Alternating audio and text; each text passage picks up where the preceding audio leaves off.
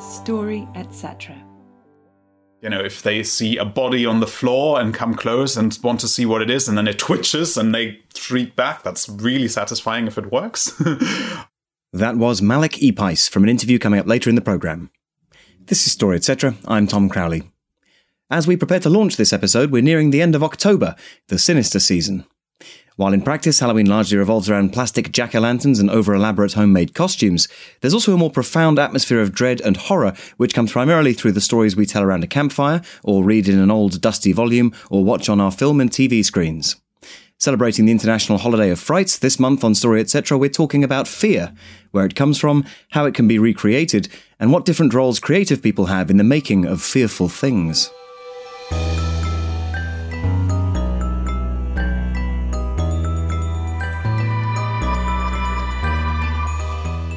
I'm here with Jenny Redmond. Hello. And Eleanor Rushton. Hello. I'm very easily frightened by fiction, generally. Historically, have been nightmarishly frightened by, Woman in Black was a big one. Mm-hmm. The Witches I was so frightened of. My mum had to take the book away and put it spine inwards on a mystery shelf in the house, so I didn't know where it was. What else was on your mystery shelf? Well, nothing. It was like a mystery shelf, so I didn't know where it was. Yeah, how would you know? What else was on the mystery shelf? Or is this a symbolic mystery shelf? I think the Woman in Black was probably there too. Yeah, the Witches was a big one for me. I remember as a kid just being... I pulled a sickie, I think, one week just to avoid the reading group at school because we were reading that and I just found it too frightening. It's so frightening. Yeah. There's one part in it that... Do you remember the bit where he's in his tree house and that she's at the bottom with the snake? If I think about that for too long now, if I'm alone in any sort of garden, it freaks me out and I have to leave. I have a very bad track record with being scared by things. I have a tendency to fall asleep when I'm scared, which is just the worst coping mechanism in life for anything. Yeah. How have your ancestors... How am I alive? The Redmonds. Just napping casually. When I'm it's the best thing to do in the face of a bear. To be fair. I don't know how the Redmonds encountered so many bears. I think the best thing to do is to play dead, not actually fall asleep. Well, what's the best way of playing dead? It actually pass out. Key things that I was terrified about when I was a kid. I had a really bad reaction to Scream. Oh, really? Like it's not even meant to be that scary. And there's a particular bit where the camera pans away to, I can't remember, probably Drew Barrymore's face, and then pans back to the window and he's all of a sudden there. And for ages I had to sleep with the light on. I couldn't look at windows if it was dark outside. Oh, absolutely. I couldn't look at windows for a long time as well. Books, less so, but then I don't tend to read books whose primary goal is to scare me. My one exception, I think, of that is American Psycho. I developed a really specific fear when I was reading that, which had nothing to do with anything that was going on in the book. And I had a very, very specific fear that I would be on a bus and the person behind me would just very, very, very casually lean forward and slit my throat. And that's nothing... That's a brilliantly inventive fear for you to give yourself. It isn't it? Yeah. And then I'd fall asleep and then I'd miss my stop. Yeah. And then... It's the quintessential text in that field is Halloween, and it's the first appearance of that just sort of silent killer, just lurking in the shadows, and it's brilliantly terrifying for that. I think also the thing with American Psycho is it's so random. It's so random, little odd moments of I saw this guy, thought I'd kill him. Yeah, it's trying to put you in the mind of somebody who might do that sort of thing, which is frightening because then it sort of convinces you that those people exist and will kill you. Yeah, and how many people are just on the bus thinking, might just kill that person. Yeah. One of the things I've seen for the first time recently that really scared me, one of the things that scared me the most out of any film or TV show I've ever seen, in fact, was Ghostwatch, the 1992 spoof Most Haunted programme. Which, are you two aware of Ghostwatch? Yeah. No. The listener might not be either, so I'll explain. It was a TV drama, very much billed as a TV drama, but disguised enough as a real show that a lot of people, especially sort of kids of, I think, the generation just older than us, were absolutely terrified of it. So it's presented very much as a hokey let's go into a haunted house with a UV light and see if we can find a ghost program. But of course, it being a drama, ghost stuff kicks off really badly. And it's really frightening. But the brilliant thing about it is it's hosted by Michael Parkinson, who is playing Michael Parkinson. Sarah Green is one of the presenters they send in. Her real-life husband, whose name I can't remember, is also in the studio, just like terrified for her as things get weirder. And Craig Charles, as well, is one of their fun roving reporters interviewing the locals. And it's just a wonderful haunted house story, but presented as though it was one of those very sort of cheap, naff 90s BBC kind of, well, we've got to put something in this slot programmes. And one of the brilliant things about it as well, which doesn't affect you now, but on release, they build a fake show that was going to start after an hour. And so in the show, they go, well, we're sorry if you've tuned in for, the snooker or whatever. We've had to push it back because we're staying with events in the house. So people assumed it'd be over after the hour, thinking it was this reality show. And it was just a brilliant sort of hoax, like the War of the Worlds, Orson Welles thing, but just in this very 90s British telly clothes and presentation. And it's genuinely terrifying. I think it's something about the fact that it's so recognisable, the format of it. And it's recognisable as something that's cosy and reassuring and a bit silly and lighthearted and fun. And it goes to such dark places. And I think it's that classic thing of putting something unexpected and frightening in a familiar, cosy space that really gets you. Yeah, I think playing with expectation is key if you're trying to elicit fear in any case, because even especially when you're building someone up to expect a certain perhaps type of scary thing and then undercutting it with actually something entirely different. So that's a really interesting example, and to take kind of an earlier one that does something similar, maybe, is something like Hound of the Baskervilles, that kind of sets itself up as a sort of, it's like a weird ghost story thing, and then it becomes realer and more frightening and more supernatural seeming, and then is undercut again with an empirical, actual baddie. And I think that kind of stuff is so interesting, and when it's done well is so effective, that can kind of just, it plays you. It draws things out and then goes, nope, I'm going to change it. I'm going to frighten you in a different way. Where better to start a fear-themed episode than by introducing you to a vampire? Robert Nairn is an actor and creature performer, seen recently in the television programmes Penny Dreadful and Red Dwarf, as well as the film Star Wars Rogue One. Eleanor Rushton spoke to him about finding the movement of a monster. My name is Robert Nairn. I'm an actor and creature performer. I'm currently performing in a show called Hammer House of Horror Live, The Soulless Ones, at Hoxton Hall, which is Hammer Horror, the kind of iconic horror film label's new venture into immersive theatre. But I've played a myriad of monsters and creatures over the years. It's a funny niche to have found, and I completely fell into it, to be honest. I never planned it at all. What is it about you have that makes you able to strike this kind of creature-ish note? Because I can testify to anyone listening, you strike a very majestic figure. A handsome man. Oh, well, thank you. I don't know, it's a question I've asked myself many times, particularly when you're kind of buried in this foam rubber creature suit after a week of filming, and it's kind of 6 p.m. and you can't really breathe or see, and you're thinking, I do have a degree in biochemistry. What am I doing? But even in those moments, I don't know, I wouldn't change it for the world. I think kind of base level is I have quite an unusual physicality. So I'm very tall, but I have... How tall are you? I'm 6'5", and I actually have a kind of, it's in no way life-threatening, but a kind of connective tissue disorder called Marfan syndrome, the symptoms of which, actually, really interestingly, a lot of creature performers have it.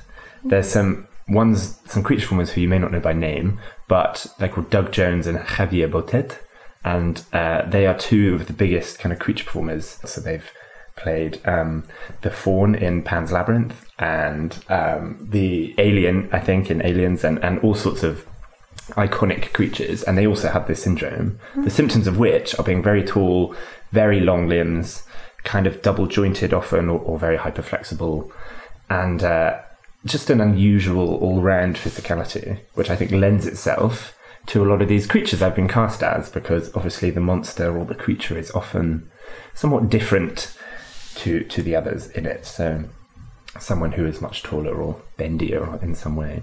So I think that's kind of the first thing that has ended up with me doing these roles. Otherwise, I don't know, it's really interesting. Sometimes when I've been asked to do something for some of these jobs, I find it so much more freeing when I'm dressed up as a monster and covered in makeup or a suit or something. I find that so much more liberating. And other performers have said I wouldn't be able to do it. I'd be too kind of self-conscious, or I just wouldn't know where to begin.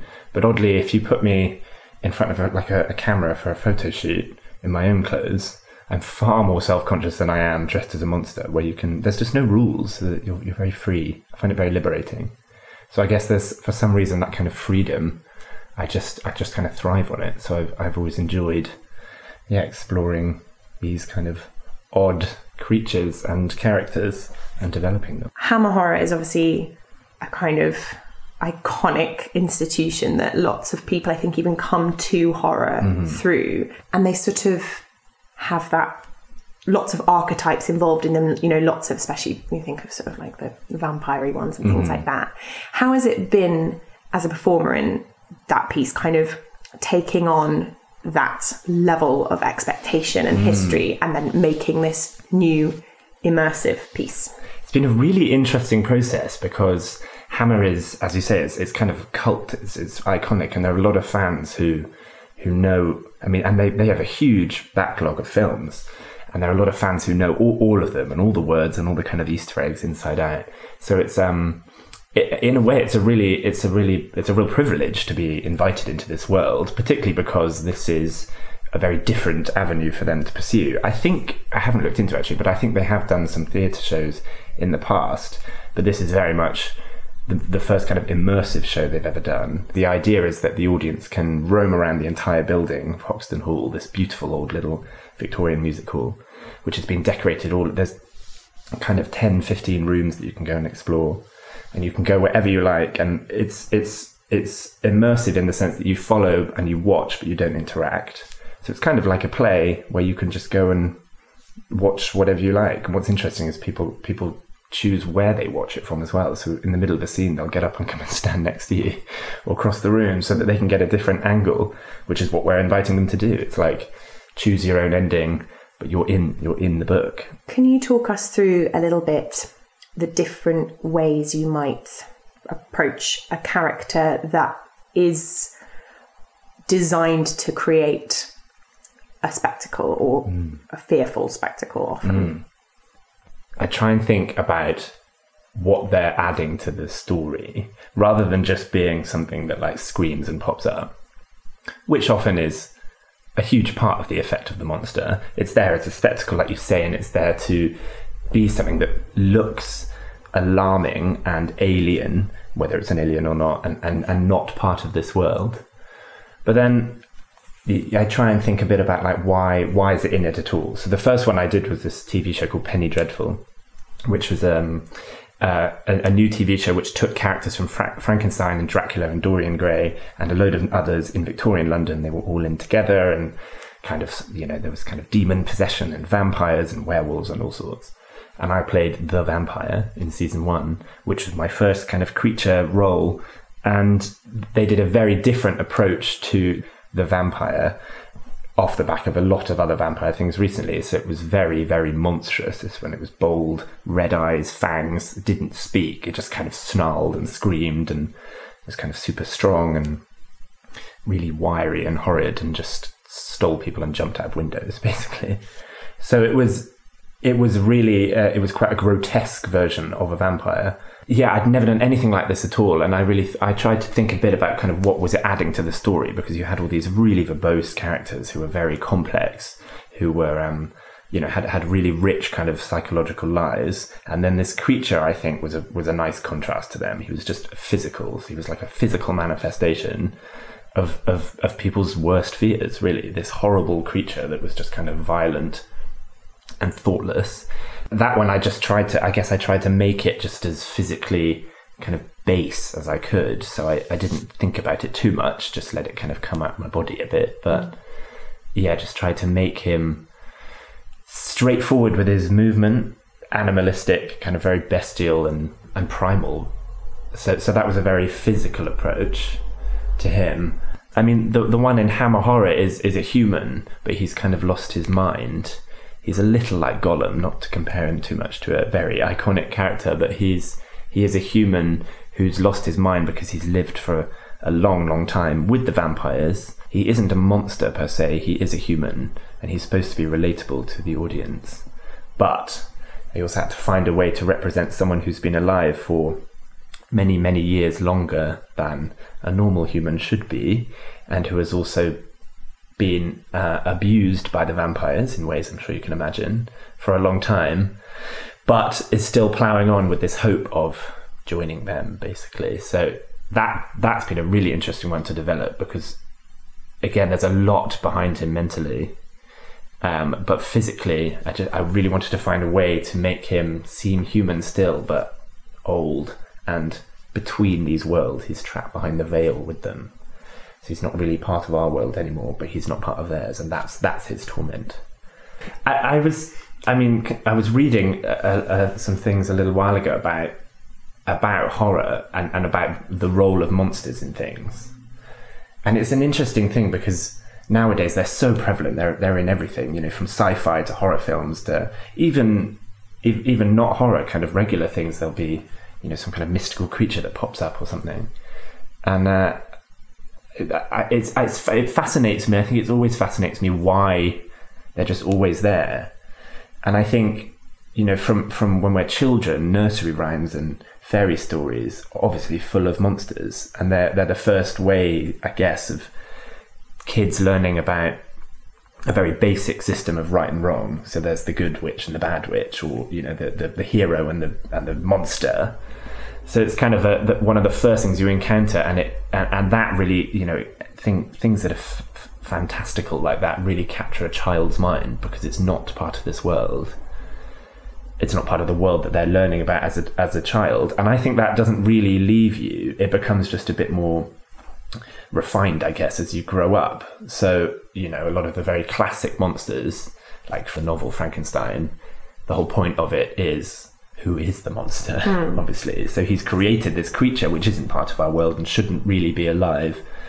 And yet that creature is actually quite sensitive and nice and gets pushed to become a monster or do monstrous things. But actually then, obviously, the question is, wasn't the first guy, Dr. Frankenstein, the real monster? And then, so you get this spectrum of monsters. Obviously, on one side, and the kind of the exciting side of things, you get real basic monsters who are just evil killing machines, and that's kind of their sole purpose.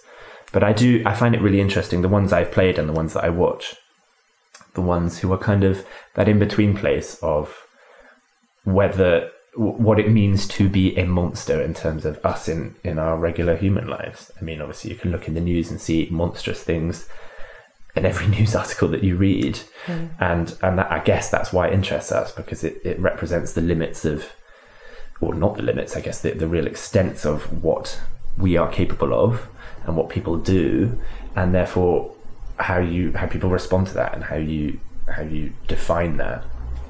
One of the things I like most about doing it as a job is you really get to see the extent of people's imaginations, the artists who design these things. Obviously it's about me and the character I get to make, but it's so collaborative, and I found far more than my regular stuff, as I call it, the human stuff, in a way, because if you're bringing to life this amazing piece of makeup and artistry, or a suit, or some kind of prosthetic that someone's made, there have been, someone has drawn that, someone has designed it, someone has made it, sculpted it, painted it, done all these put it on you, painted it on you, all these incredible things. And I suppose drawing from their own fears as well, of what they would find, or they would find odd to look at if it's not a scary one. Exactly. And then they kind of shape that around you, and then, literally put it on you, and then paint it on you and things like that. But then when you're on set or performing, it's all on you to then do that justice. And that's the bit I find really exciting, because so many people put their heart and soul into creating, their job is to design and draw and create these incredible things. And then you've got to try and serve them and serve that and bring it to life in a way that looks realistic and not like a human running around with plastic on him. You've got to try and find a way to make it breathe and live for them, so that you bring their monster to life. So I play a few aliens in the Star Wars films, and that's been a lot of fun. It's been quite different to the other ones I've done, because they're often more suits, like creature performer suits and masks that you put on, so they're usually quite big, chunky things. But there, obviously, because it's this massive franchise, the limit of the imagination and the design is just mind-blowing. Such a world. And I've seen stacks of concept art which don't even make it to the design stage. So these artists draw hundreds and hundreds and hundreds of aliens, and then they make probably 2% of them. So I flipped through some of these other drawings and thought, I want that one and that one and that one.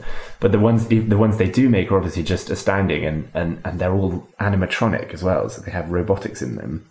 So you are in them with a face that moves an inch off your face, and it moves independently with someone else controlling it. Oh. And again, when I was talking about collaboration, you have to move the body, and then I've done one where someone is controlling the face, and then someone else is controlling his hands. So there's 3 of you operating this one creature, and when you do it all and then someone else will do the voice after, obviously, if there's sound to it. So there's kind of 3 or 4 of you bringing this one thing to life. But when you do it well, he moved and he picked up a glass and he looked around and all sorts of things. So those artists who work on those films are just astounding, and obviously there will be many more of them to come, I think. Are there any monster performances or monster creations that, I suppose the best way to put it is like that you hold especially dear, I guess, kind of, or that you think are especially frightening as well? I really love Pan's Labyrinth, and I love a lot of Guillermo del Toro's films, but Pan's Labyrinth especially, I just think it's such a great example of fairy tale, of fantasy, and practically he uses real, there's not much CGI, if any really, there's not much CGI in it at all.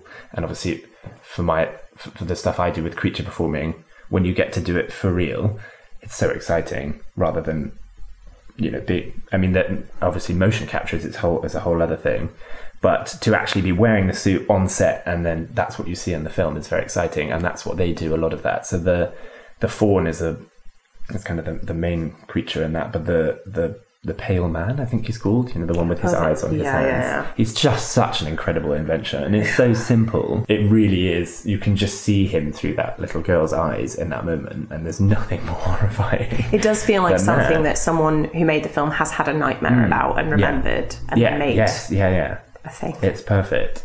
Like I say, this other chap called Javier Botet, people should just Google him and look up some of his work. He's got an incredible body. So this Marfan syndrome I mentioned, he's got it quite extremely, and so he can move his body in ways that does look nightmarish, to his compliment. But there's a film called Mama where he plays the kind of creepy mother lady who haunts the film, and he can properly bend his arms back. I mean, that's just horrifying. That's truly nightmarish. Yeah, those are the ones that spring to mind. I hope to find more soon.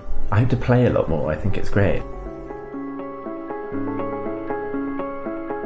Hammer House of Horror Live, The Soulless Ones, is currently open for business and runs until the 31st of October at Hoxton Hall.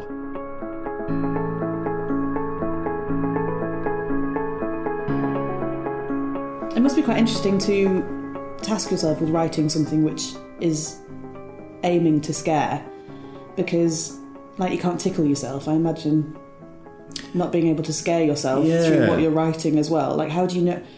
It's interesting, isn't it? Well, because I was thinking this, because that's something I've always been, as a writer, been fascinated by, was the idea of writing something that's just horror. Because there are horrific or frightening or tense moments in things I've written, but I've never sat down to out and out write a frightening thing. And when you think about it, so few things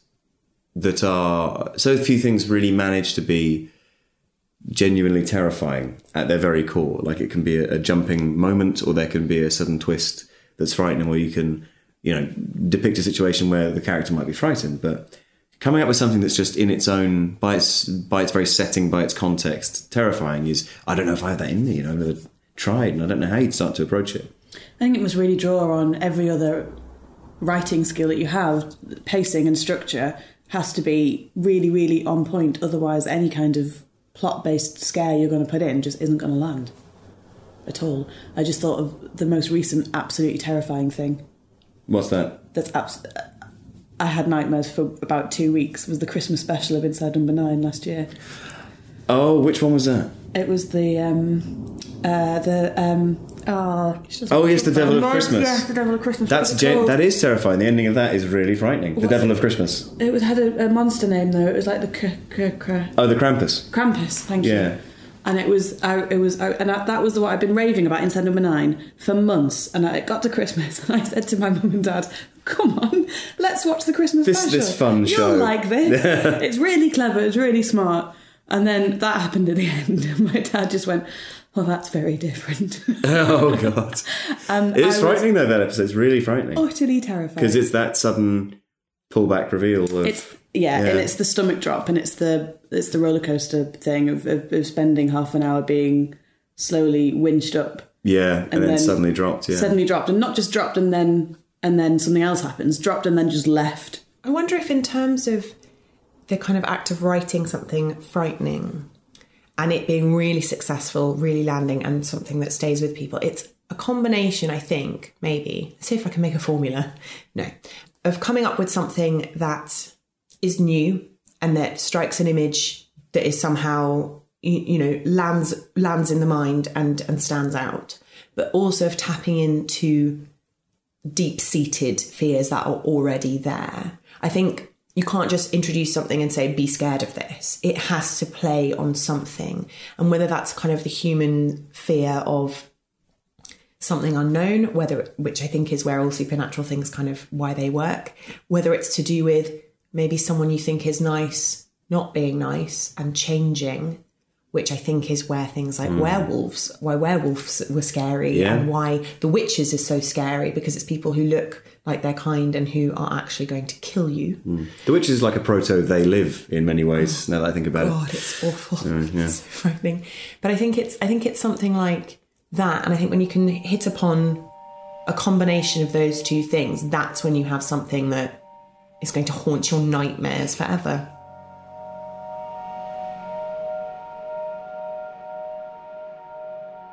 We're now delighted to present a reading of a poem by Molly Beth Morosa, a chilling tale entitled Coppis, the Living Puppet Girl. I once knew a girl quite sad of face, because, you see, she lacked the grace that fine young ladies do possess, along with beauty and finesse.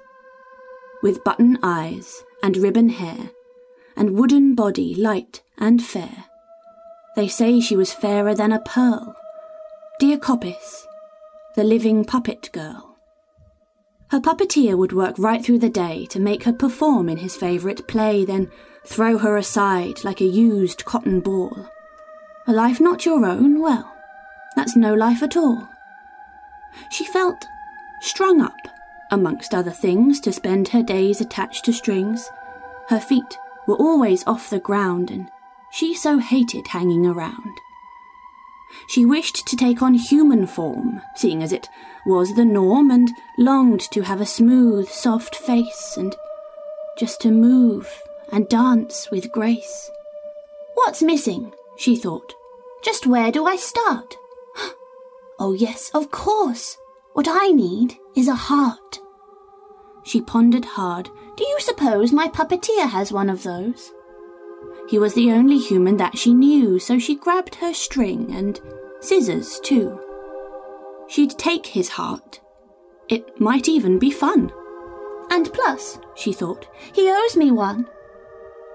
She snuck up slow to where he worked, and in the darkness there she lurked, looking for the perfect spot to execute her transplant plot. The scissors plunged down right into his chest. The live, beating heart was being repossessed. She battled through cartilage, muscle and bone. Soon, she thought, this guy will need a headstone. After a while, the blood started to drain. I could do with a clamp for the pulmonary vein. The heart was cut free. The corpse sat there and bled. Cardiologically speaking, the man was quite dead. She opened her door, then she placed it inside.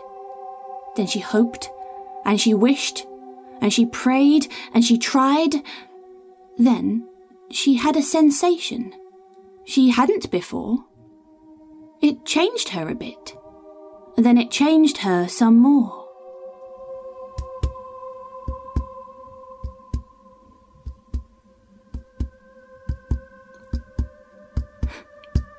Her heart rate rose, and then it dropped, until finally her heart just stopped. Her warm, soft skin turned cold and rough. The human heart was just not enough.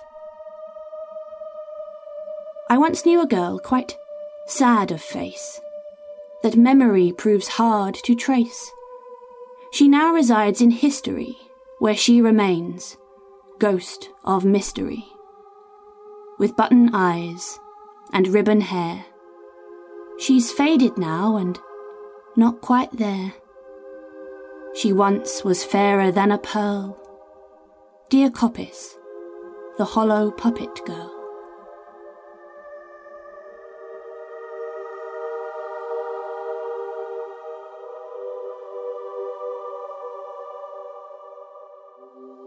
Coppice, the Living Puppet Girl, was written and performed by Molly Beth Morosa and recorded by Tom Crowley. Why do you think we're so obsessed with specifically supernatural bits of scary things? I think it's because on some level, most people think they might be true. That's not to say most people believe them, but they're things we don't understand that we're sort of geared into maybe thinking about from when we're very little. It's like there's room for so many possibilities. Yeah, and I think playing with kind of the supernatural and our sort of buying into them in stories is our way of kind of negotiating those possibilities. And I think people with very set ideas about, so people who do believe in ghosts or do believe in something like that, are probably going to be scared by quite different things. They've got a delineated idea of what they think is the case.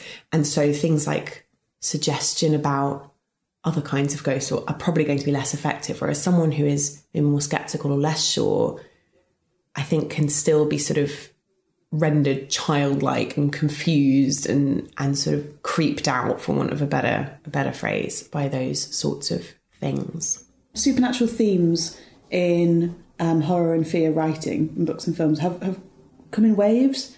And I think at the moment we've got a bit of a crossing of having a lot of supernatural-based stuff. We're getting a lot of retellings of ghost stories and reimaginings and that kind of stuff. But we're also seeing more use of more apocalypse-based fear, more end of the world, shit's gone bad, like things that could conceivably happen at some point, pending a rage virus. I was just thinking about zombies, because they are very much a supernatural horror theme, but they're always tethered to science, even though basically what it is, hey, what if magic happened and dead people came to life and wanted to eat you? And the only sort of reason it's science-based is because they'll say, it's a satellite returning from Venus, or it's, a virus or something. And you don't really see that with other things. Like, you don't see, like, dragons aren't a scientific, oh, hey, we saw this crocodile once, and now we've got dragons. Like, well, think about Doctor Who, for example. They always, that is a show that takes place in a scientific world. Mm-hmm. Like, its rules are driven by science. So even, they'll have the actual devil turn up, down a big hole, and they'll still have to say, well, it's just a being which is kind of indistinguishable from what appears to be the devil, but who knows, is that the image that's been percolated through the universe as the devil, or, and it always leaves you that there's never anything that's just supernatural and left. And there's some brilliant episodes where they take something like Hyde, the Haunted House episode, where it seems like a straight down the line ghost story, but it becomes about parallel dimensions and all this. And there's something quite nice about that, but you sort of realise ultimately it's just excusing a supernatural horror. Yeah, finding a way around it. It's a Scooby-Doo thing. It's the... Yeah, it was the old caretaker. Yeah. Satan was the old caretaker all along. Satan was the old caretaker. Or a being indistinguishable from the old caretaker. Yeah. By delving into the history of horror, we get a picture of what sorts of things have most consistently put shivers up our collective spines over the years. One of the longest-standing forms of horror storytelling is the Gothic novel. To take a closer look at the genre, Jenny Redmond met up with Tanya Kirk, a curator at the British Library and aficionado of the Gothic.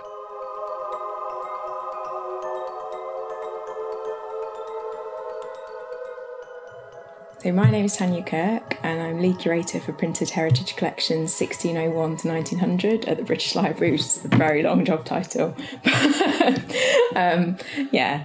Essentially rare books and printed ephemera dating 1601 to 1900. And in 2014, I was one of the co-curators of the Terror and Wonder exhibition, which was a commemoration of 250 years of Gothic literature. What kind of things did you discover with that exhibition, or curating that particularly?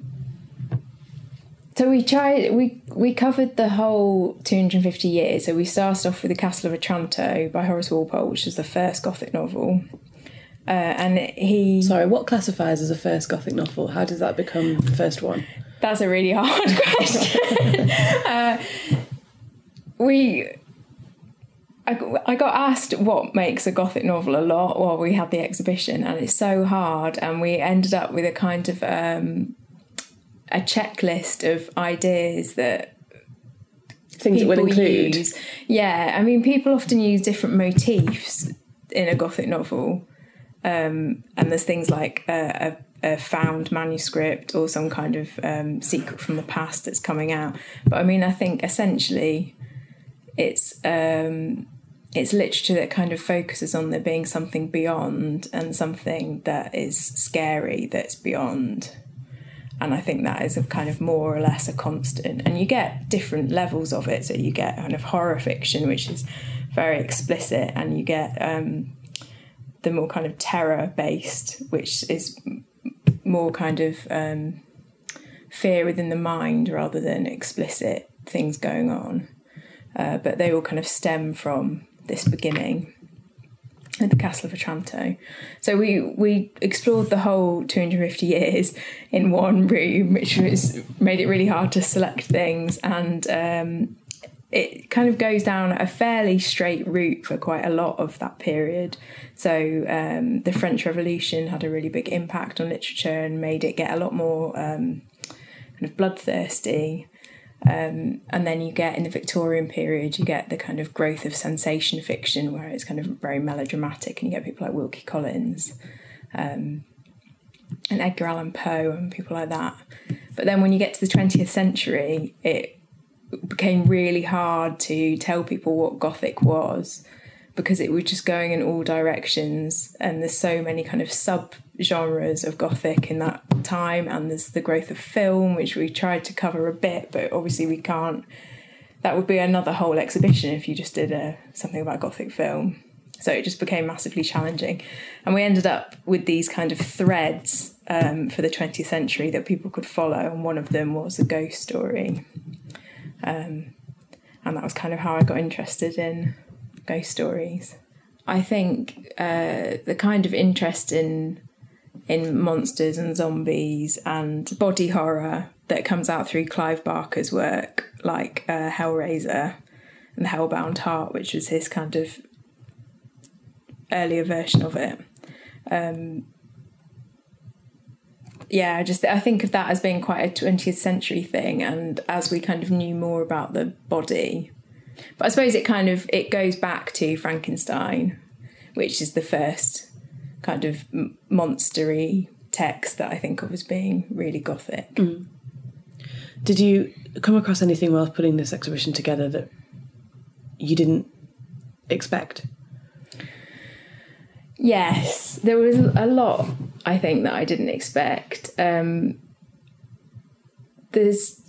the section that I really enjoyed putting together was about kind of folk horror, which again is quite a 20th century thing that draws on earlier periods. So things like The Wicker Man, and the works of people like Algernon Blackwood, who wrote The Willows, and that kind of look at the horror that's inherent within the natural world.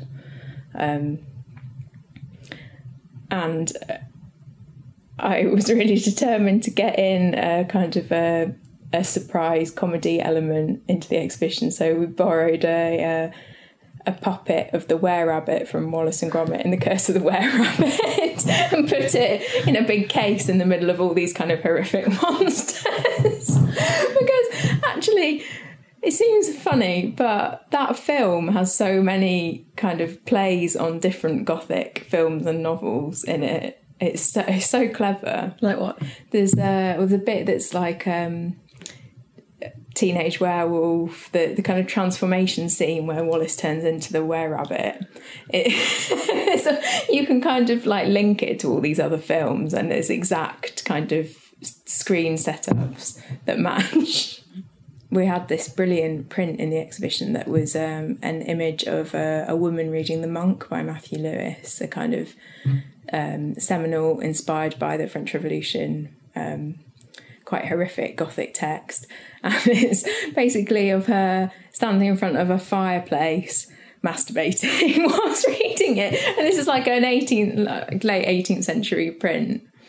And it was trying to show that this was kind of having this terrible impact on women and like making them somehow ruined by reading this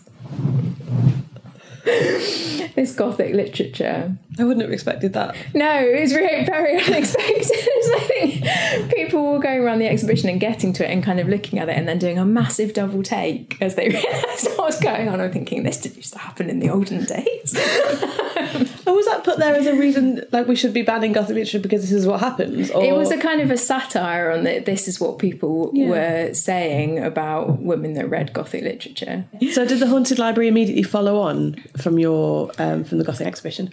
Yes, so I started working on it not that long after, and it was originally, I was going to do a kind of a partly 19th century, partly early 20th century collection, and they were all going to be stories focused around books and libraries.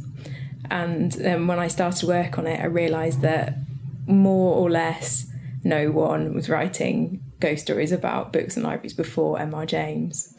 There's one earlier story I found, which is by Edith Wharton, that kind of has a library as an important setting, but apart from that, he established that whole genre. But then after him, there's loads of people, and he kind of starts this tradition of essentially librarians writing ghost stories. So there's a few other librarians and kind of manuscript experts like him. And then I felt like I didn't want it to be a very masculine book, because people think of the world of M.R. James as being very male-dominated, and there aren't many women in the stories at all.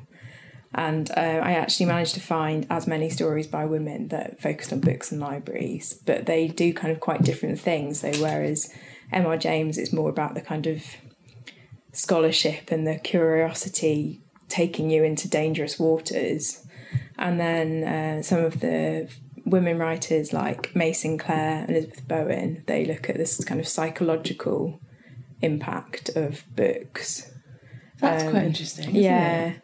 I think the scariest story in the book is one by Margaret Irwin, which is called just The Book, which I hadn't heard of before. It was written in 1930, and it's basically a kind of demonic Latin book that possesses this family man and starts trying to get him to kill his family. It's really scary. Sounds it. Yeah. I had to write an introduction for it, and I ended up writing about what it's like when you have to go down to the library storage area after all the kind of retrievals are finished for the day and the staff that work down there have gone. If you go down there sort of evening time because you're working late, and it's just so silent and strange, and you can just feel these kind of oppressive rows of books. And I find it quite a atmospheric experience.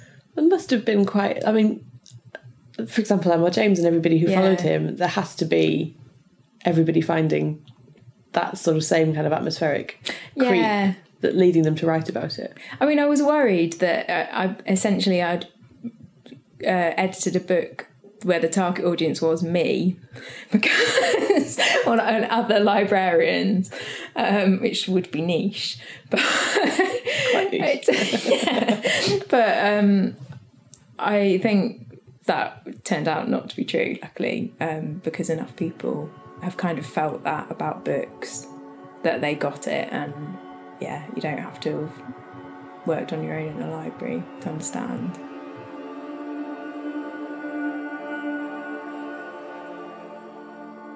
It's interesting what you're saying about waves as well, because I was thinking about another kind of horror that I personally really enjoy, which is kind of religious horror of kind of, the devil having been born in a child or something like that. And those have slightly gone out of fashion, I think.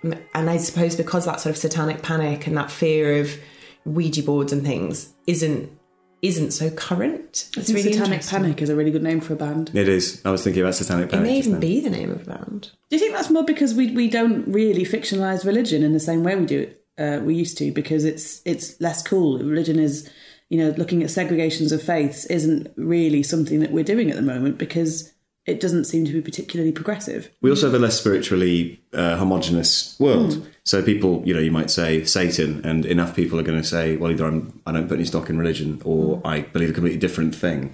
It doesn't necessarily have the same power as the sort of the previously perceived Judeo-Christian sort of norm, which I think helps. And I also think it's because a lot fewer people put stock in religion, or certainly the sort of people who are making the films.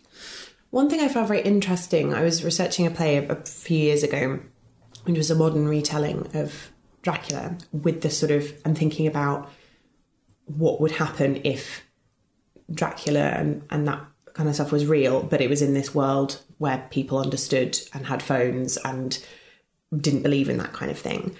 And my sort of view was, I would assume that if I was Lucy and started to transform, I would assume I was going mad. And I kind of thought that's what everyone would think.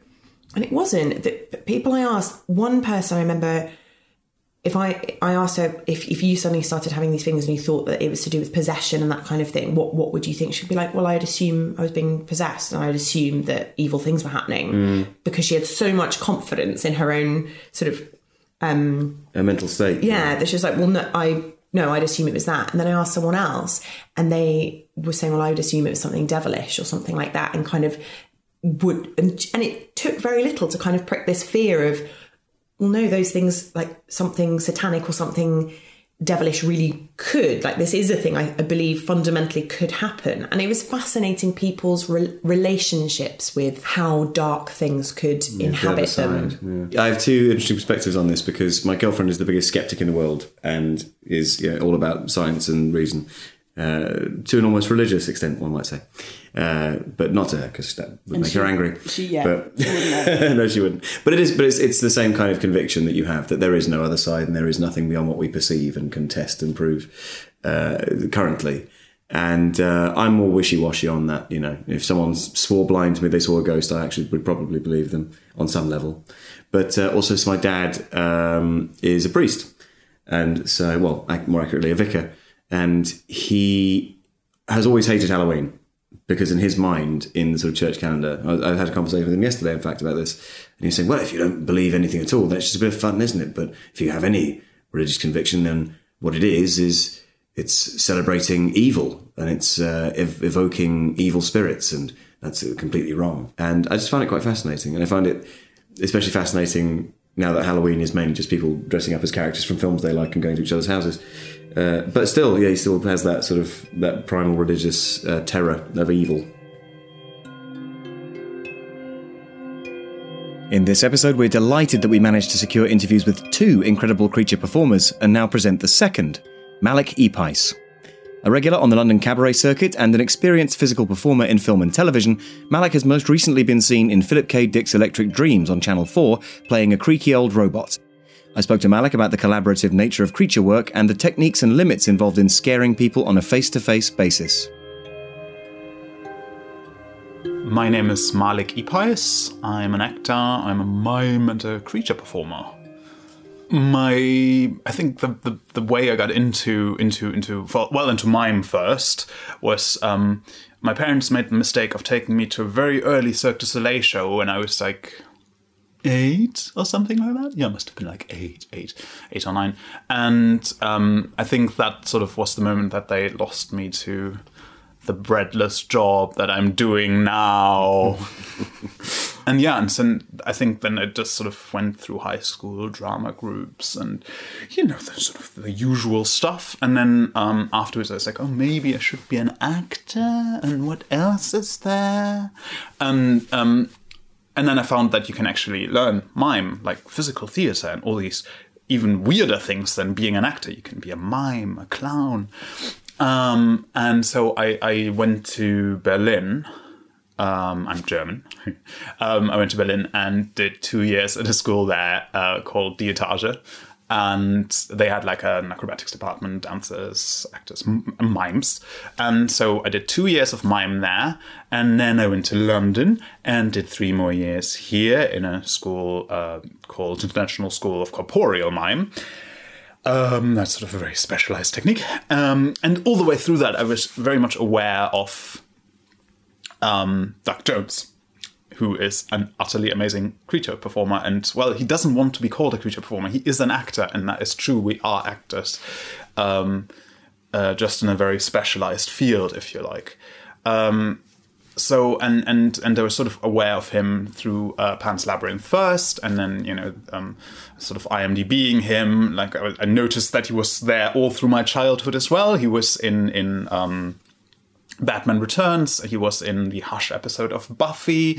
So there was like a whole new field of work that I wasn't really aware of that could be explored for someone who's more of a physical performer.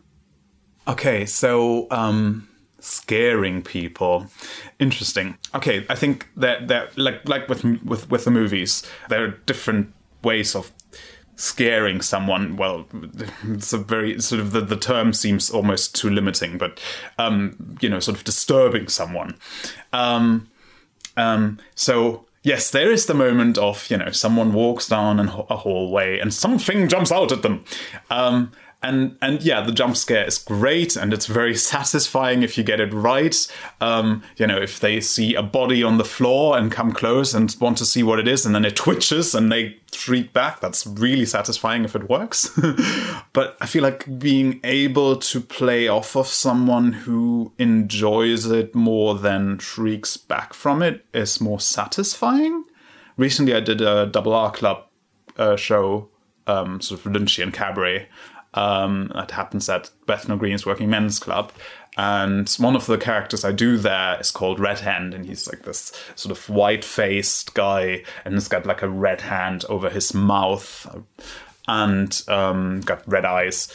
And it was interesting, sort of the end of it, I was walking, like I was sort of creeping through the audience, which is sort of how the acts usually end with him. And people shriek back and they're scared and they're weirded out by this weird guy. And there was one guy who stood right in front of me and wouldn't go away. But the energy he sort of gave me, it's a very esoteric way of putting it, but just sort of, he was just there to enjoy. And so I stood with him and we had this moment together where we could like sort of enjoy the strangeness of it. And that was great. That was really, really good. Obviously, I try not to make someone like to shatter someone's personality, but also usually if someone is happy to go to a place where you can expect something like that, I wouldn't necessarily stop myself from scaring someone, but I would definitely stop myself from ideally I don't have to be physical as in like touch someone to scare them. Yeah, so sometimes I sit in my room being bored, having nothing to do, and so I start doodling about, or more likely just start pulling random stuff out of my storage and see how I can recombine things. So ultimately I end up with a weird creature or character, usually creatures and more often monsters these days. Creating those is interesting because I usually don't know where I end up. I have a vague idea what I want to do. And obviously material, the nature of the material limits you to a certain shape. but I can just start and see where it flows and what works and what doesn't and what I have to do in order to make it work. And usually I do it without a time limit. So I work on it when I feel inspired, and when I don't, then I leave it in the corner until I have another idea, or until I have enough time. The performance sort of comes out of the way the character is built. So with my limited means, I build characters in a way that isn't necessarily always the most practical, but I'm very happy to step into them and move with whatever limitations I've actually given myself. And usually it works, I hope. So far, people have rarely complained. That opposing that is if I am working with a professional makeup effects artist or a creature creator who has been given a brief by production as to what to create. So then I have to see what they have created. Sometimes they will do a head cast or a full body cast, so it will be literally made to the shape that is my body, which is beyond my own capabilities. So it's more going to be more precise than what I could do. But also because I haven't spent potentially months creating it, I have to learn really fast how to work with the limitations that the suit will give you. Having said that, most of the time, those people are so good that there are not that many limitations. So I played, I was inside the suit of the robot RB29 in Philip K. Dick's Electric Dreams, which is currently out on Channel 4. And I'm in the episode The Impossible Planet. Sorry, no, Impossible Planet. Not The Impossible Planet, Impossible Planet. This was unique in a really beautiful way, because they knew that they had to create this very ambitious, multi-layered pieced suit. They gave us about 3 weeks rehearsal time, and when I say us, I have to say this is an amazingly collaborative character. So there was the guy who created the suit with his company, Christian Mallet of KM Effects. There was the movement director, Ita O'Brien, with whom I've worked with before, and she worked on Humans, another TV show, and she's absolutely fantastic. And obviously there's Chris Daines, who provided the voice for RB29. So creating the character and the suit was interesting because, again, they had a full body cast, and they did that weeks before we even started rehearsing in order to create a prototype suit on me. So I had something to walk around in and to see what the limitations were, and because the character of the robot was that he was already several hundred years old, so he would be clunky and had glitches in his software, and obviously his hardware wouldn't function properly anymore. So we had to find a way to make the movement glitchy, and then to do that within the suit, which was sort of like an outer body armor. So they built the suit, built a helmet mask thing, and then I had an undersuit under that, which was a suit tailored to my body. Again, I used my body cast, which was great. And then also the guys on set put lights into the suit. So basically everything but the glowing eyes were practical effects. Then once we had the suit proper, we started rehearsing in the suit with the movement that we came up with, seeing how we could translate it well enough, because there wasn't much movement of the character. In fact, something that Ita said to me, which was great. If you have a robot, you have to treat it like you would treat an iPhone. Everything has to be calculated so that you lose as little charge as possible, because every movement requires energy, and therefore every movement that is too much is unnecessary. So everything was in the head. Every little line that you had to say would just require a head movement or a slight tilt in weight So it was all minimal and precise, which is sort of opposed to like most of the creatures I've done. So that was the rehearsal phase, and that was great. And Chris Staines would join us towards the end and would start finding the voice for the robot, and then we would start rehearsing together to see that we could match his voice with the movement and vice versa. I definitely say I was still acting inside the suit, even though the movement was so minimal. I think because of that, I actually felt more like I was acting, because we had to be so precise in putting him together, so the voice would be believable with the way he moved. And it was definitely, I mean, yes, we rehearsed the movements and what we would be doing, because also I had very limited vision. But in my mind, once we were actually on set with actors around me doing their other characters, this was a performance. This wasn't a choreography that I had to sort of run down. And because Chris would also modify the way he would say it, say a line, I tried to modify with my movements. And most of the time, because we had the time to rehearse together, we could sort of feel each other, what we were doing. And he could see me as well. So he was on set with us. And I felt for most of the time it was magical, because I was doing something and he improvised around that, or again, vice versa. I would notice he would do something with his voice and would try to match that in the movement. Ultimately, I was in the very, very fortunate position to be a character, even though while my voice wasn't doing it, I felt like it was my voice because Chris was so good, and so yes, it was definitely a performance, and I was definitely acting in the suit, yes.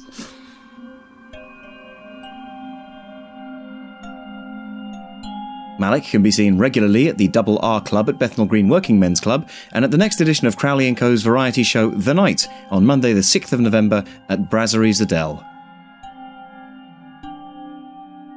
We now present an original Story Etc. recording of a classic horror tale, a chilling early 20th century short story entitled The Whisperers by Algernon Blackwood.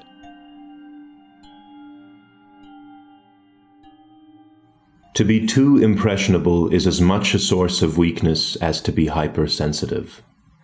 So many messages come flooding in upon one another that confusion is the result.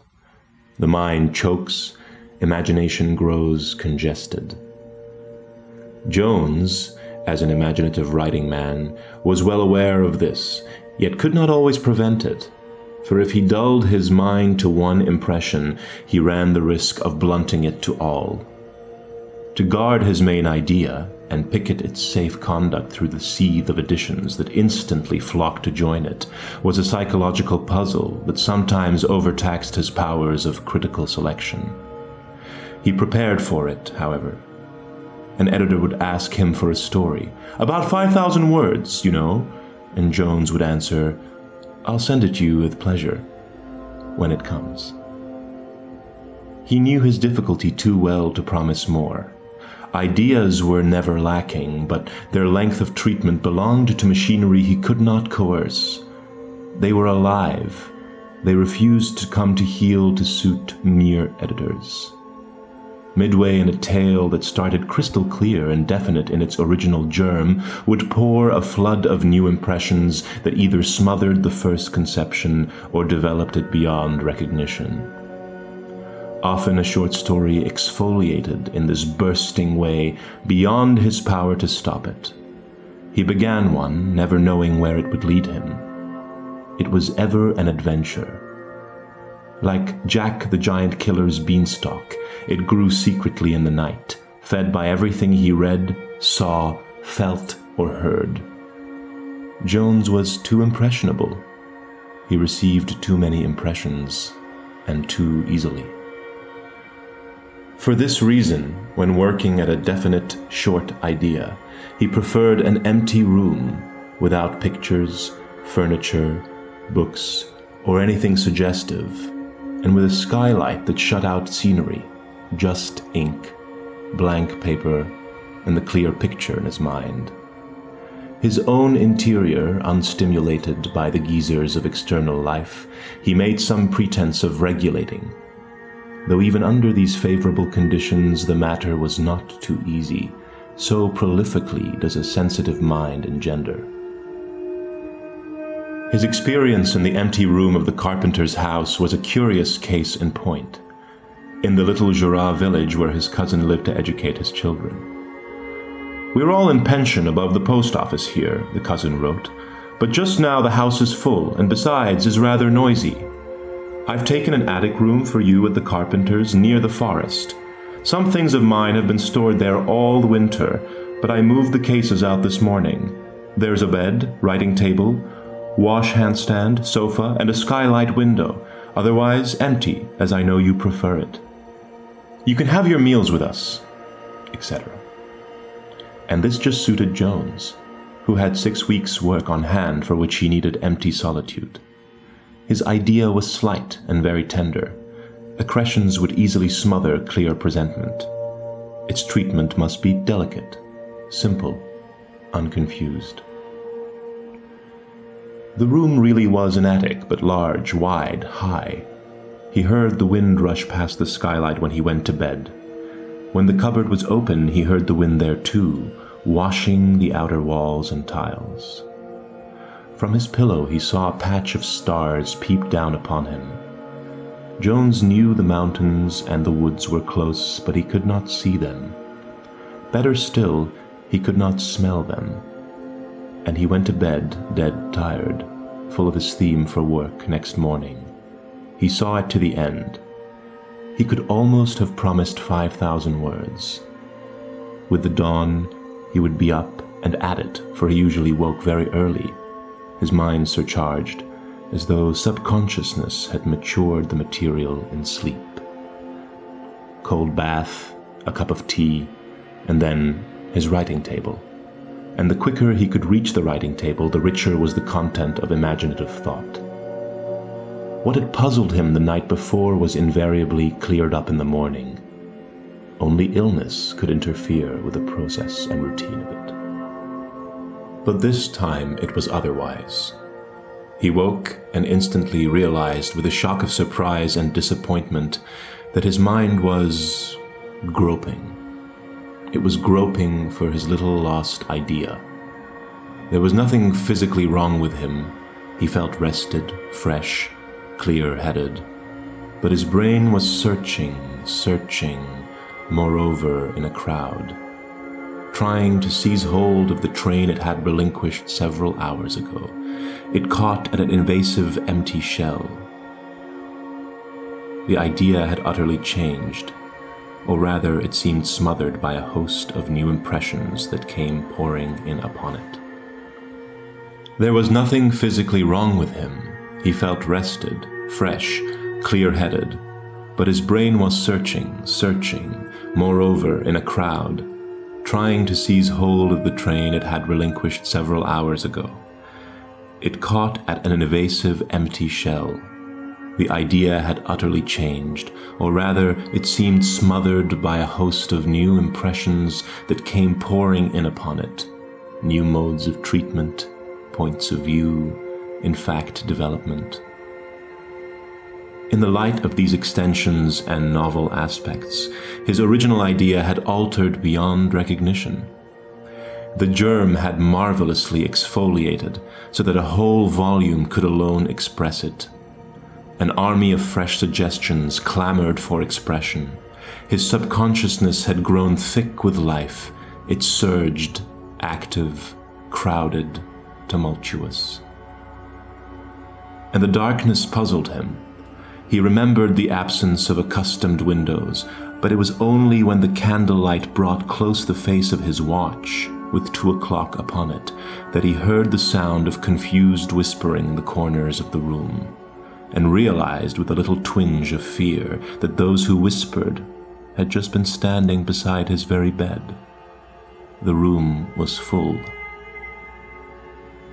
Though the candlelight proclaimed it empty, bare walls, bare floor, 5 pieces of unimaginative furniture, and 50 stars peeping through the skylight, it was undeniably thronged with living people whose minds had called him out of heavy sleep. The whispers, of course, died off into the wind that swept the roof and skylight, but the whisperers remained. They had been trying to get at him, waking suddenly. He had caught them in the very act, and all had brought new interpretations with them. His thought had fundamentally altered. The original idea was snowed under, new images brimmed his mind, and his brain was working as it worked under the high pressure of creative moments. Jones sat up, trembling a little, and stared about him into the empty room that yet was densely packed with these invisible whisperers. And he realized this astonishing thing, that he was the object of their deliberate assault, and that scores of other minds, deep, powerful, very active minds, were thundering and beating upon the doors of his imagination. The onset of them was terrific and bewildering, the attack of aggressive ideas obliterating his original story beneath a flood of new suggestions. Inspiration had become suddenly torrential, yet so vast as to be unwieldy, incoherent, useless. It was like the tempest of images that fever brings. His first conception seemed no longer delicate, but petty. It had turned unreal and tiny, compared with this enormous choice of treatment, extension, development, that now overwhelmed his throbbing brain. Fear caught vividly at him as he searched the empty attic room in vain for explanation. There was absolutely nothing to produce this tempest of new impressions. People seemed talking to him altogether, jumbled somewhat but insistently. It was obsession rather than inspiration, and so bitingly dreadful, real. "Who are you all?" his mind whispered to blank walls and vacant corners. Back from the shouting floor and ceiling came the chorus of images that stormed and clamored for expression. Jones lay still and listened. He let them come. There was nothing else to do. He lay fearful, negative, receptive. It was all too big for him to manage, set to some scale of high achievement that submerged his own small powers. It came, too, in a series of impressions, all separate, yet all somehow interwoven. In vain he tried to sort them out and sift them, as well sort out waves upon an agitated sea. They were too self-assertive for direction or control. Like wild animals, hungry, thirsty, ravening, they rushed from every side and fastened on his mind. Yet he perceived them in a certain sequence. For first, the unfurnished attic chamber was full of human passion, of love and hate, revenge and wicked cunning, of jealousy, courage, cowardice, of every vital human emotion ever longed for, enjoyed, or frustrated, all clamoring for expression. Flaming across and through these, incongruously threaded in and out, ran next a yearning softness of incredible beauty that sighed in the empty spaces of his heart, pleading for impossible fulfillment. And, after these, carrying both one and other upon their surface, huge questions flashed and dived and thundered in a patterned, wild entanglement, calling to be unraveled and made straight. Moreover, with every set came a new suggested treatment of the little clear idea he had taken to bed with him 5 hours before. Jones adopted each in turn. Imagination writhed and twisted beneath the stress of all these potential modes of expression he must choose between. His small idea exfoliated into many volumes, work enough to fill a dozen lives. It was most gorgeously exhilarating, though so hopelessly unmanageable. He felt like many minds in one. Then came another chain of impressions, violent yet steady owing to their depth. The voices, questions, pleadings turned to pictures, and he saw, struggling through the deeps of him, enormous quantities of people passing along like rivers, massed, herded, swayed here and there by some outstanding figure of command who directed them like flowing water. They shrieked and fought and battled and sank out of sight, huddled and destroyed in blood. and their places were taken instantly by white crowds with shining eyes and yearning in their faces, who climbed precipitous heights towards some radiance that kept ever out of sight, like sunrise behind mountains that clouds then swallow. The pelting thunder of images was destructive in its torrent. His little first idea was drowned and wrecked. Jones sat back exhausted, utterly dismayed. He gave up all attempt to make selection. The driving storm swept through him, on and on, now waxing, now waning, but never growing less, and apparently endless as the sky. It rushed in circles like the turning of a giant wheel. All the activities that human minds have ever battled with since thought began came booming, crashing, straining for expression against the imaginative stuff whereof his mind was built. The walls began to yield and settle. It was like the chaos that madness brings. He did not struggle against it. He let it come, lying open and receptive, pliant and plastic to every detail of the vast invasion. And the only time he attempted a complete obedience, reaching out for the pencil and notebook that lay beside his bed, he desisted instantly again, sinking back upon his pillows with a kind of frightened laughter. For the tempest seemed then to knock him down and bruise his very brain. Inextricable confusion caught him. He might as well have tried to make notes of the entire Alexandrian library in half an hour. Then, most singular of all, as he felt the sleep of exhaustion fall upon his tired nerves, he heard that deep, prodigious sound. All that had preceded, it gathered marvelously in, mothering it with a sweetness that seemed to his imagination like some harmonious geometrical scheme, including all the activities men's minds have ever known. Faintly, he realized it only, discerned from infinitely far away, into the streams of apparent contradiction that warred so strenuously about him. It seemed to bring some hint of unifying, harmonious explanation.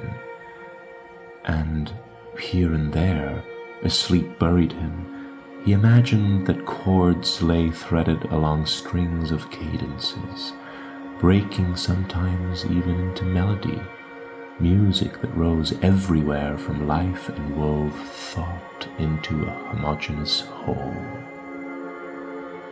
"Sleep well?" his cousin inquired when he appeared very late next day for déjeuner. "Think you'll be able to work in that room all right?" "I slept. Yes, thanks," said Jones.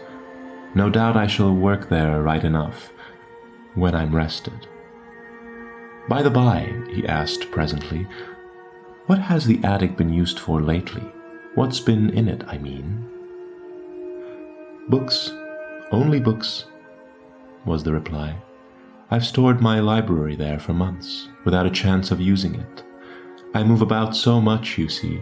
500 books were taken out just before you came. I often think," he added lightly, "that when books are unopened like that for long, the minds that wrote them must get restless and—" "What sort of books were they?" Jones interrupted. "Fiction, poetry, philosophy, history, religion, music. I've got 200 books on music alone."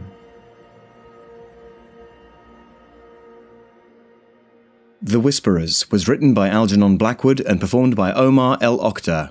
It was recorded and directed by Eleanor Rushton. We've covered frightening films, television, literature, and theatre so far, so what's next? In the podcast audio drama explosion of the past decade or so, countless writers and performers have been playing with and reinventing classic ideas of horror and comedy. In the case of our next guest, both. James Carney is the creator of the comedy horror podcast The Unseen Hour. I met up with him to discuss his influences, his process in creating each episode, and how he blends humour and nightmares. Hello, I'm James Carney. I write, direct, produce, and created The Unseen Hour, which is a live show and podcast, a horror comedy audio drama which we perform every month at the Rosemary Branch Theatre, and it's broadcast fortnightly as a podcast. When I started it, I was listening to a bunch of podcasts, so I mainly Welcome to Night Vale and The Thrilling Adventure Hour, I think, were two of my main influences. And then I started thinking, well, if I was going to make a podcast, what kind of thing would it be? And the other big influence is The Goon Show. So it's sort of that combination of sources, so that the horror comedy thing from Night Vale, the sort of the modern live show from Thrilling Adventure Hour, and the sort of classic absurdity, character doubling, and sort of the nonsense of The Goon Show, all kind of coming together, and sort of trying to put to some degree an original spin on it. That was sort of what led to doing the show. I suppose the horror elements often tend to be more sort of structural. It's a comedy set in a horror genre, so the comedy sort of comes later. The general kind of the premise for the episode is a horror premise, which is often a parody of maybe 1984 or of what was it, Day of the Triffids, or what were the other ones we did? 2001, I guess. So there'll be a sort of horror premise, which then is I try and parody it and sort of add some humor to it on top. And a lot of the comedy of it comes from just taking all of the air out of the horror premise. So because the scripts that I write are only about 15 pages long, at most they run 20 minutes. So and then we put the sort of interludes in. There's a musical interlude and a monologue interlude in each one. But the scripts that I write are so condensed that if you try and put a 3-act structure into 15 minutes, then it's automatically a bit funny. The horror tends to be in the premise, and then the comedy sort of comes after. But then if you want to get kind of some really good horror moments, then you have to pay a bit more attention to that side, which I think started to come in a bit later after we'd done a few episodes. So about episode 7, I think, which is the Victims of the Quelmouth Curse is the name of the episode, is where I started to like really concentrate on trying to get the horror stuff in there. I think certainly it has become more sort of topical as I've gone on. In fact, Quelmouth Curse was based on it was an attempt to parody M.R. James stories with that sort of couched narrative, layer upon layer of storytelling. But then the one that came after that was a sort of nuclear apocalypse, very specifically focusing on North Korea and America having a fight over Twitter. And that was quite a challenge. I think that was the most sort of topical one I'd done to that point. And then I tried to do something about the Charlottesville situation and white supremacists and stuff, which was even more challenging. But I think, the idea of making them very sort of current and kind of that sort of, 6 days to air idea, taking something that is currently in the news or you think might be about to come up in the news and making an episode about that, I think that probably came from the fact that we were releasing every 2 weeks. So there's a very quick turnaround on our show, which means I can write them and have them listened to. In the same way as happens with South Park, for instance, you can make them about something that's very current. I mean, actually, my process has stayed relatively the same as I've gone from those early episodes up until now, at least. I mean, right at the beginning, I had to sort of come up with the cast of characters right from the beginning and then just stick with them ever since. But so my process tends to be writing what's going to happen in Act 1, in Act 2, and in Act 3, essentially a sentence each. Or in fact, maybe there's a stage before that where I say, well, the episode is about this, and then Act 1, Act 2, Act 3, and then break it down into sort of beats. So you have essentially a treatment which marks about what happens throughout the whole episode, and then straight onto script. And that has stayed the same. from the beginning. Yeah, I'm not sure how much else has changed. I think I've got more used to it, so it's like I feel like I almost skipped over the treatment stage last time around, but in the end I just did it. Like it makes it easier to do that, so I stuck with it. So we have Vesta. That's the Dark Hearth, the Stephen King parody. So yeah, Act 1, Strideforth moves into a new home with Perch and Featherstone. Each of them encounters a different ghost, or Strideforth encounters ghosts, the others start behaving strangely. That's slightly different from how it ended up in the end, but the concept was there. They move into a new house, there are ghosts. 2, Strideforth attempts to stand up for himself and stake his claim on his new home. 3, Strideforth loses confidence entirely and tries to run away. The house comes to life and traps him. He murders his family and stays forever. So one way that I structured the whole series is to use a lot of stuff to do with archetypes from Campbell and various other sort of people who write about writing. And, you know, I think I've at least changed the names of some of their archetypes, if not slightly adapted them. So I had the idea of a herald character, which isn't one that I tend to sort of use very much. But a herald character announcing the haunting, Threshold Guardians, allies, and then the Outlaw Trickster character. I actually, in this episode, those didn't end up being a part of it, because it became quite a formulaic episode where all of the characters apart from Strideforth, Perch and Featherstone and Grick, everyone else was ghosts, just sort of random ghosts who happened to be in the house. So then, yeah, from that 3-stage kind of structure, it moves on to this, which is like 2 pages. Lay out the page as the title of the episode, and then 1.5 pages taken up with the treatment, and then at the bottom of the other side, it's always the ooey-oo. There's a running joke where there's always an acronym in the world of the episode, and the acronym is always OOEEOOO, ooey-oo. And no one ever just says the acronym; they always say the full thing. I just sort of started that joke in the first episode, and then repeated it in the second episode, and then it was a running gag, and I had to do it every time. The Vesta episode was quite good because it just was a series of strange noises. So it was definitely referencing the Babadook. But yeah, so we had uli uli eki eki ok ok ok. But yeah, so I often sort of end up brainstorming as many words as I can think of that are vaguely relevant that begin with either O or E. So in every episode of The Unseen Hour, we have 2 interludes. The first one is a monologue, which is written by a guest writer and performed by a guest actor. The second one is a musical interlude, which is a band.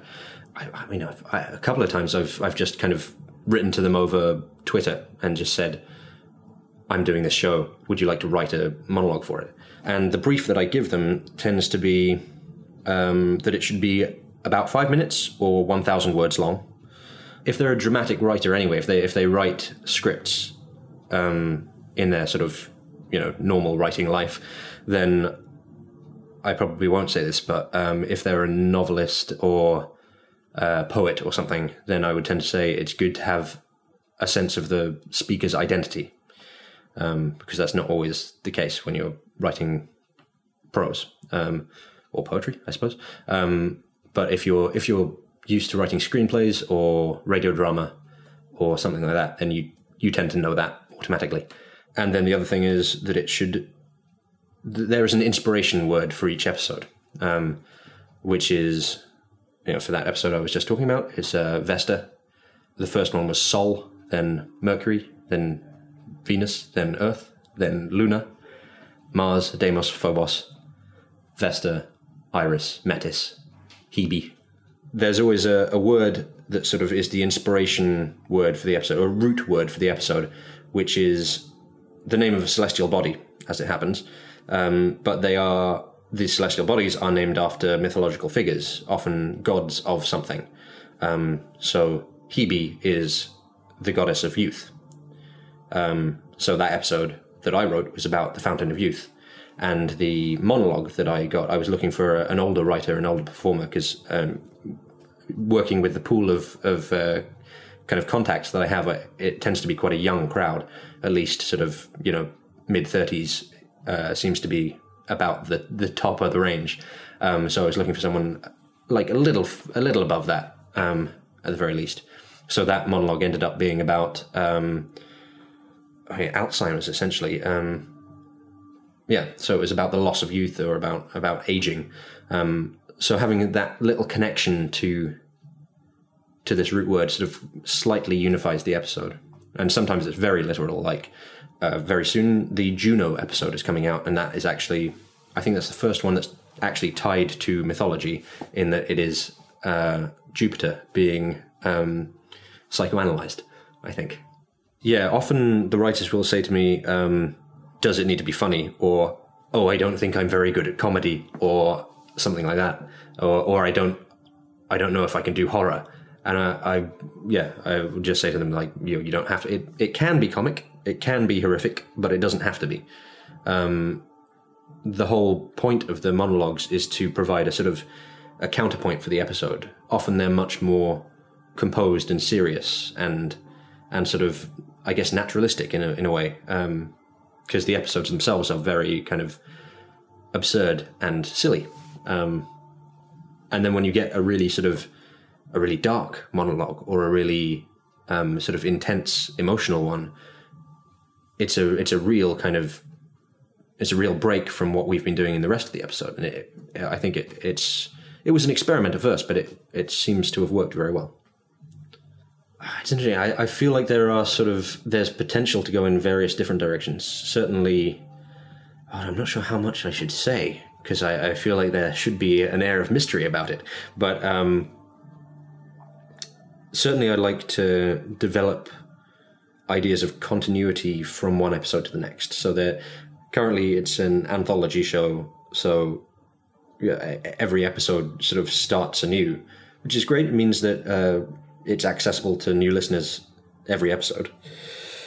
But I feel like it would be nice to have a bit more continuity, a sense of a larger universe. And I have ideas for that. I just haven't put them into practice yet. You can find The Unseen Hour on Apple Podcasts, Stitcher, or your podcatcher of choice, completely free. We heartily recommend giving it a try. If you like things that are creepy or things that are funny, it manages both with terrifying skill. So looking forward to the next few years of horror, books, films, TV shows, what do you think is going to really prey on those fears in the near future?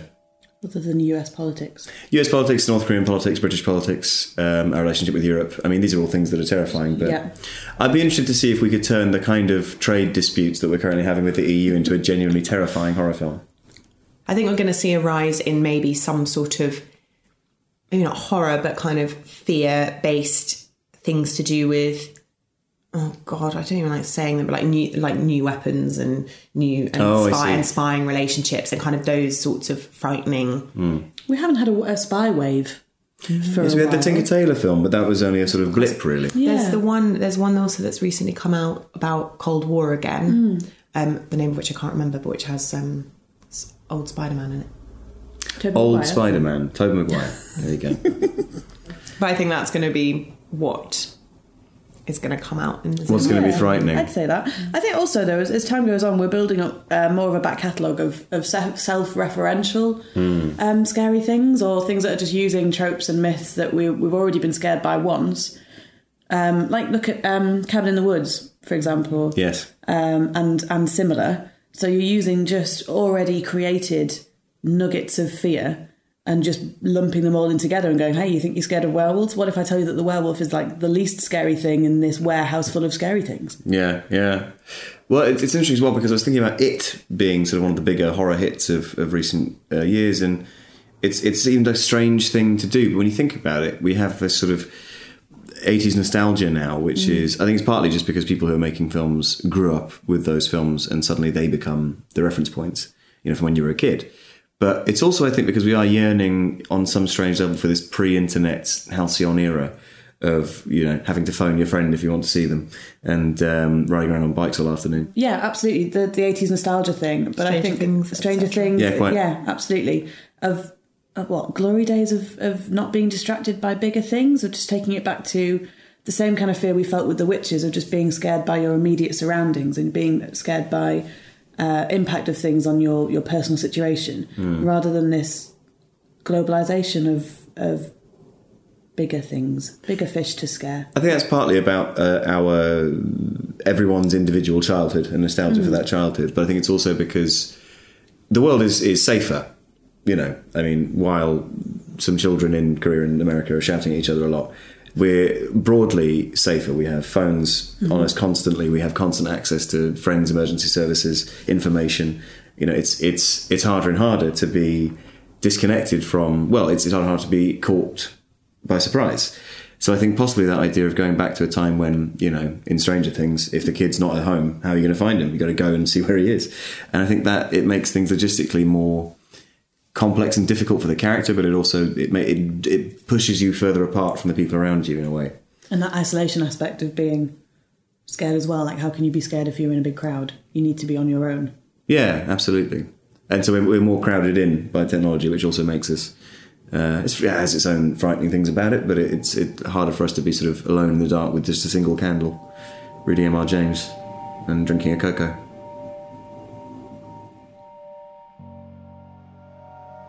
While we might now be harder to frighten and more jaded by images of fear and violence, you only need to take a brief look at book sales charts and box office receipts to prove that humanity does still love being scared. Whether the prevailing wind of popular taste blows closer to more realistic, down-to-earth horrors or further flights of fancy, we at least know there will be plenty of it. After all, we absolutely love scaring the heck out of each other. Thanks so much for listening to our show this month. If you'd like to know more about any features you've heard, you can find full episode notes on our website, storyetcetrapod.com. If you're enjoying Story Etc. and you'd like to help us out, the best things you can do are tell a friend about us or give us a nice review on Apple Podcasts. If you'd like to give us some feedback or just have a chat, you can find us on Twitter @StoryEtcPod, or you can email us at storyetcpod@gmail.com. And please do get in touch, especially if you're a writer who has a script you think we might like to record for the show, or an actor who might like to perform in one. We want to hear your stories too. That's all from us this month. We hope you'll join us again for our next episode. Power.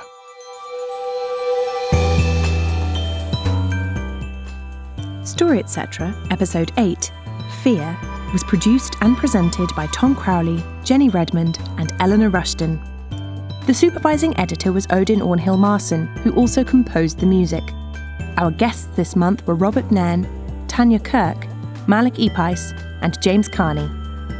Story Etc. is a production of Audio Scribble and Crowley & Co. Thanks for listening.